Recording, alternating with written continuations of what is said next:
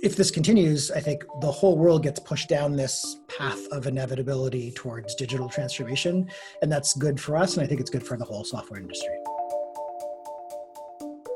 Welcome to the Barron's Streetwise podcast. I'm Jack Howe.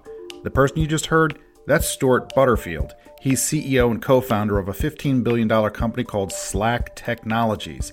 Slack is an alternative to workplace email, and it's gaining popularity. We'll hear more from Stuart Butterfield, plus another CEO co-founder, Todd McKinnon, whose $18 billion company, Okta, that's O-K-T-A, is also enjoying fast growth among workplace customers. In recent weeks, this podcast is focused on industries that have been laid low by the pandemic: retail, entertainment, cars, energy. Today, we look at two tech companies that are doing just fine in the new work-from-home world.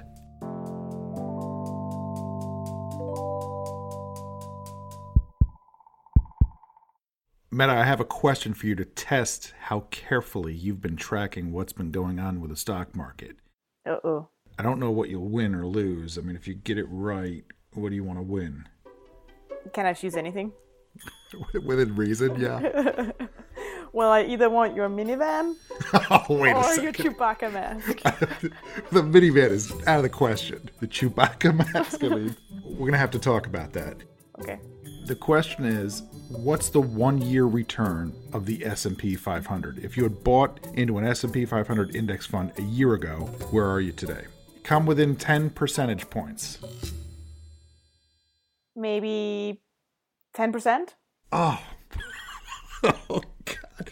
Are you saying up 10%? Well, it doesn't really matter because the answer is 0. The answer is flat, which means you just came within 10 percentage points.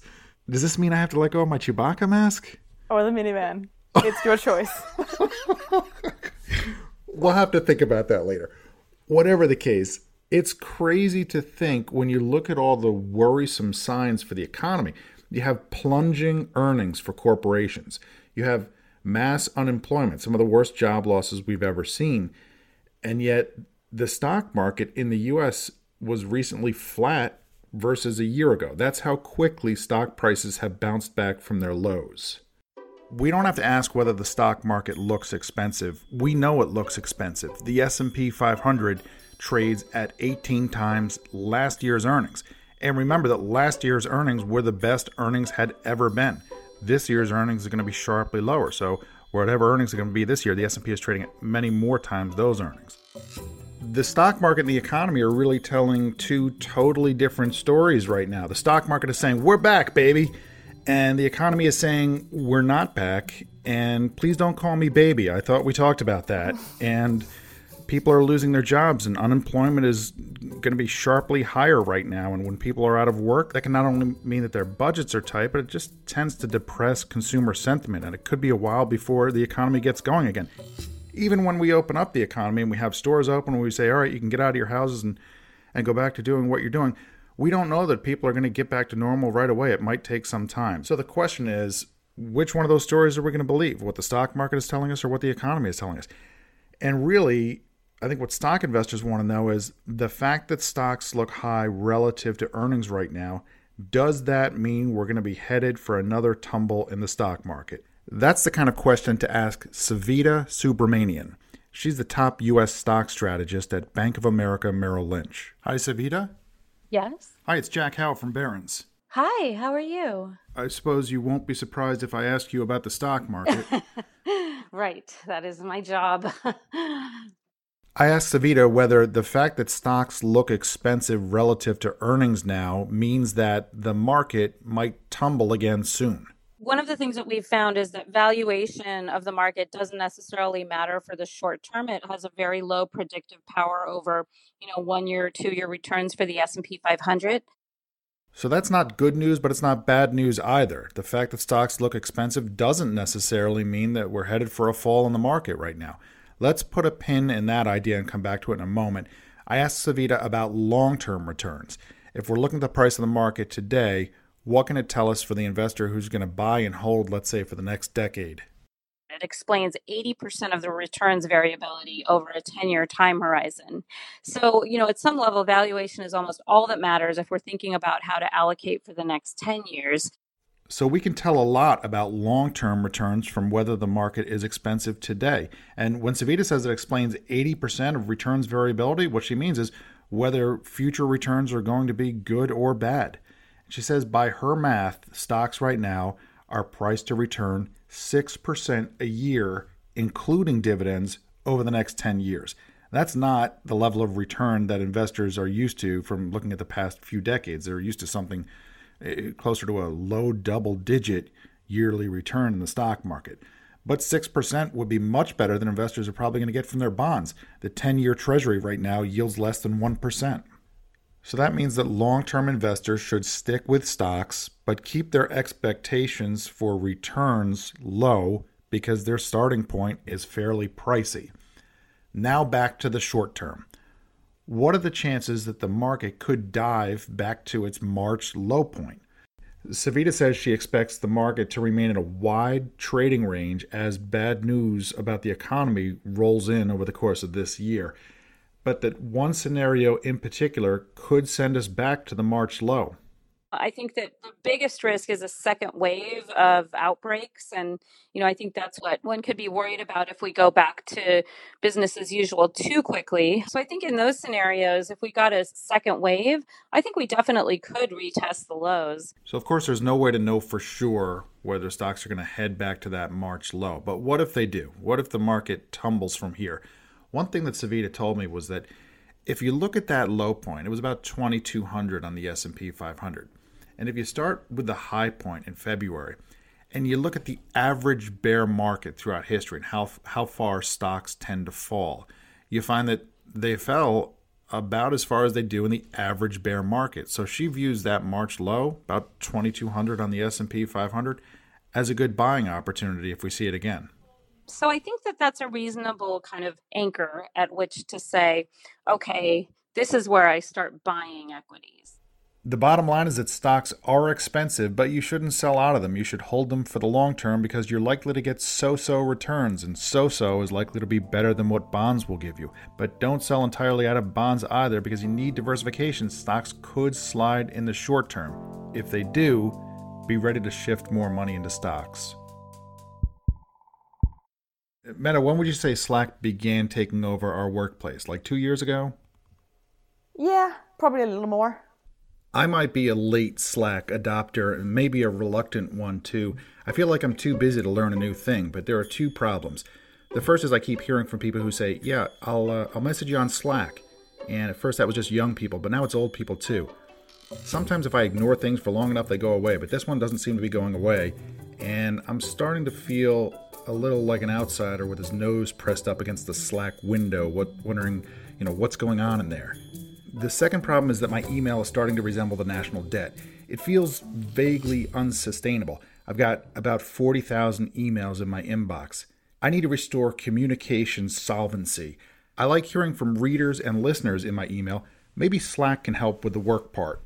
To find out, I called Stuart Butterfield, Slack's co-founder and CEO. Stuart, thanks for making a minute to speak with me. No problem. I confessed to Stuart that I'm a Slack slowpoke, and I asked him, what's all the fuss about? What makes Slack better than email? What if all of that email was organized by project or subject instead of by date? And what if everyone who should have access to it magically did without having to have been CC'd on it in the first place? So in Slack, communication moves from inboxes, which are kind of inherently individual first, to what we call channels, and channels put the organization or the team first. So email is kind of like sending a letter, whereas Slack is more of a chat platform. On email, you might say, I hope this email finds you well. On Slack, Meta, what would that translate to in Slack talk? I guess you would just say, hey. Sounds like a time saver. Yeah. Stuart says Slack can help workers free up time spent on communicating basic information in emails, meetings, or presentations so they can focus more of their time on strategic or creative work. He says Slack isn't specifically a tool for remote work, but that quarantining is probably a net long-term benefit, not only for his business, but for other software businesses. So if this continues, I think the whole world gets pushed down, for some organizations, maybe 3 or 6 months, for other organizations, 3 or 5 years, down this path of inevitability towards digital transformation. And that's good for us. And I think it's good for the whole software industry. Slack makes money from selling subscriptions to its service. And Stewart says his goal is to become massive. He says Slack has 110,000 customers of all sizes now, but that there are more than 20 times as many businesses in the US with 5 or more employees. That's a lot of email to go after. I had 2 last questions for Stewart. The first is, am I the only one feeling super stressed about working from home right now? And can Slack help with something like that? He says the software has playful features like emojis that are designed to make it feel more human. But he also says at-home workers probably wouldn't feel so stressed now if it weren't for economic concerns, COVID-19, and difficult circumstances. Not everyone had a home office set up. Now you're arguing with your spouse about who gets which part of the kitchen table to do the next video call, and you have a 3-year-old and a 5-year-old, and there's no daycare or preschool or school and no nannies and no grandparents available to help, and the kids are going bananas being cooped up in the house. So I think that's not normal. Now, Stewart is way off on the 3 and 5-year-old part. My kids are 5 and 9, but everything else he said sounds pretty much spot on. The last thing I asked him was how he explains that before Slack, he had started a successful photo service called Flickr, and before that, he had success in video games. What's the connection? It's a lot of the same ideas. People have a persona or an identity. They're able to send messages. They're able to form groups. There's a sense of presence. And those are kind of common elements to how networks can kind of improve the lives of people and create new possibilities for interactions that wouldn't have otherwise been possible. Meta? Yeah? I think I'm ready to Slack now. Really? I think I might need a spotter. I need someone to take me around, keep me safe, make sure none of the other Slack experts bully me. You think you can help me out? All right, sure. Where am I going? Do you know how to open Slack? So, Slack. Let's see. Here's Slack. It sends me a little code on my watch. This thing is like the nuclear football here. Here we go. Here's my code. I'm in. Are you in Slack right now? I'm in it. Oh my god. Hi, Jack. Oh, I think that one went through. Is that from the movie Aliens vs. Predator? Now you should be scrolling down, and then you can see people, names, direct messages. I see people. Is there a little number on the right of my name? That means I've messaged you. Yeah, it's got 2. All these numbers, there's a long list of people with numbers next to their names. That is because they have messaged you thinking you were on Slack. Oh, I suppose it's too late. Let's shift our attention from Slack to a company called Okta, which some people go through to get to Slack. It feels like a bit of a romper room language to me. It sounds these days like everyone's talking about Ubering up their Google and Grouponing over to WeWork to Smurfler some flip-flap. I'm tempted to start a company called Enterprise Software International just to be old school, and then I'd sell something like pancakes. But anyhow, Okta is the name, and let's find out why it's growing so quickly. I called up Todd McKinnon. He's the CEO and co-founder of Okta with a K. It took us a minute to figure out our microphones. I'm a computer science major. I can do this. Are you untangling cords? I spend a lot of time untangling cords these days. You and me both. One thing that Okta does is called access management. Think about streaming. When you watch shows on Netflix or Amazon Prime or Disney Plus, there are a lot of companies that are competing to be the portal that you go through to access those services. Meta, when you binge watch Tiger King, like I know you have. I have. I knew it. Well, when you did that, Apple wanted you to go through its Apple TV box, and your cable company wanted you to go through your cable box, and so on. Now, Okta isn't in the streaming business. It wants to be the access point for programs that you use on the cloud. But Todd says that's only part of it. So we think about ourselves as enabling companies to adopt technology. So any kind of cloud service, any kind of software, any kind of devices, any kind of networks, give customers flexibility. Okta just had its 11th birthday earlier this year. And before starting Okta, Todd ran engineering at a company called Salesforce. They make some of those cloud apps. And what he said he saw back in the mid-2000s was that cloud computing was really taking off and that it was going to be about more than just the applications. We're going to have to build a system that can help IT departments and companies stitch all this technology together, this new wave of technology, in a way that made it easy to use and secure. So it was really about the big sea change in technology and seeing that as an opportunity to build an important new company. So the question is any of this changing in this new environment where more people are working from home? Todd says that shift was really inevitable anyhow, and long term, it's probably good for business. And that is just going to be a part of the future, regardless of what happens with COVID-19 or anything in the short term. And we see a lot of the things that are happening that companies are doing to react to COVID-19 is maybe accelerating that kind of inevitable long-term arc toward more technology being used for more flexible work. So I think that's a positive trend for the world and for Okta. So how much room does Okta have for growth? Todd says there are three things that bode well. First of all, even though it's been a decade now, this migration to cloud applications, if you look at the entire market for business software, it's still a relatively small slice of it that has moved to cloud apps. So there's more to go there. The second trend is that all companies are having to develop more digital expertise, from publishing to retail to manufacturing. As Todd says, if you're not becoming the Amazon of your business, Amazon might become the Amazon of your business. And the third trend is simply that everyone wants more security. All three of those trends play right into what Okta does. The future is incredibly bright, and it's the perfect place to be to build what we've been obsessed with building from the early days, which is this, very important, massive, independent public software company. One last thing. What about the name?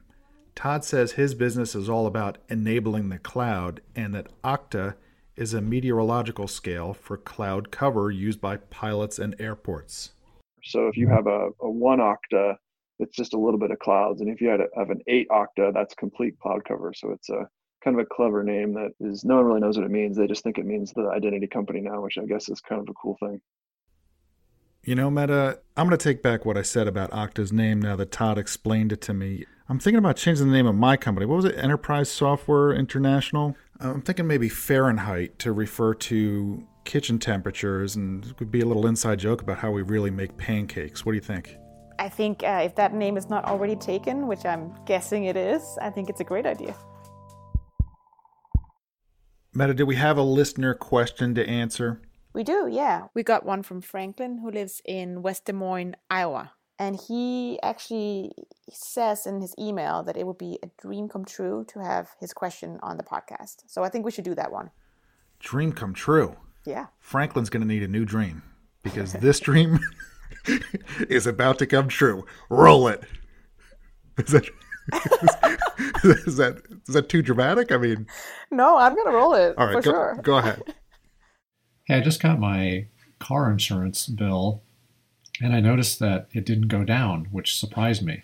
In the short term, certainly the number of miles that we've driven are down, and there's a lot less cars on the road, so it seems like there would be a lot less accidents for the insurance companies to have to pay claims on. In the long term, the amount of data collection that insurance companies are gathering, plus the amount of safety features on the cars, seems to indicate that accidents would be down as well. And I was wondering if there were any trends that are interesting in the industry or competitiveness issues that would lead to perhaps my premiums going down. Thank you, Franklin. These are two excellent questions. The first one is, should you be getting money back from your auto insurer? Our corporate sibling, MarketWatch, reported on this story. What they said is that insurers are doing just that. They're sending money back to their customers. They mentioned State Farm sending $2 billion back to customers. They mentioned Allstate, Geico, Liberty Mutual, USAA, and Chubb. And they had one piece of advice for people out there with this question of whether they have money coming back to them. Pick up the phone and ask. I'm not surprised if your insurer hasn't, rushed to call you and tell you the good news. Usually good news coming your way doesn't travel quite as fast as good news going their way. But pick up the phone and ask them if you can get a break on that premium. The second part of your question is, will car insurance become cheaper over the long term as cars become safer to drive because of advanced safety features and one day autonomous driving features? And the answer is, I'm quite confident that rates will come down because the car insurance marketplace is a competitive marketplace. Everyone out there wants to gain share by undercutting their competitors on price if they can. So they're going to reduce rates as it becomes less of a risk to insure drivers. People who think that autonomous driving is science fiction and it's never going to happen, it's going to happen. I have a simple definition of autonomous driving. I call it the Carrie Underwood test. When the day comes when I can take both of my hands off the steering wheel, recline my seat, put both hands on a pastrami sandwich, and play Carrie Underwood's Jesus Take the Wheel and enjoy my sandwich without having to worry about driving, that will be autonomous driving. I don't know if that's a level 4 or a level 5, whichever category that fits into, but that's a long ways off, I think. I think we're more than a decade, maybe a couple of decades from being there. But it's not an on-off switch. Between now and then, the safety content of cars is going to become more and more sophisticated, and I think that will make accidents on the road rarer and rarer. I would hope so anyhow, and that should drive down costs for auto insurers, and because they're competitive with each other, I think they'll eventually pass that savings on to you. That's my hope anyhow. Thanks, Franklin from Iowa, for sending in your question, and everyone keep the questions coming. Just tape on your phone, use the voice memo app, send in an email to jack.how, that's H-O-U-G-H, @barons.com. Thank you for listening. Meta Lutsoft is our producer, and thanks to Katie Ferguson for helping out. Subscribe to the podcast on Apple Podcasts, Spotify, or wherever you listen to podcasts. If you listen on Apple, please leave a review. Follow me on Twitter to find out about stories and new podcast episodes. That's @JackHough, H-O-U-G-H. See you next week.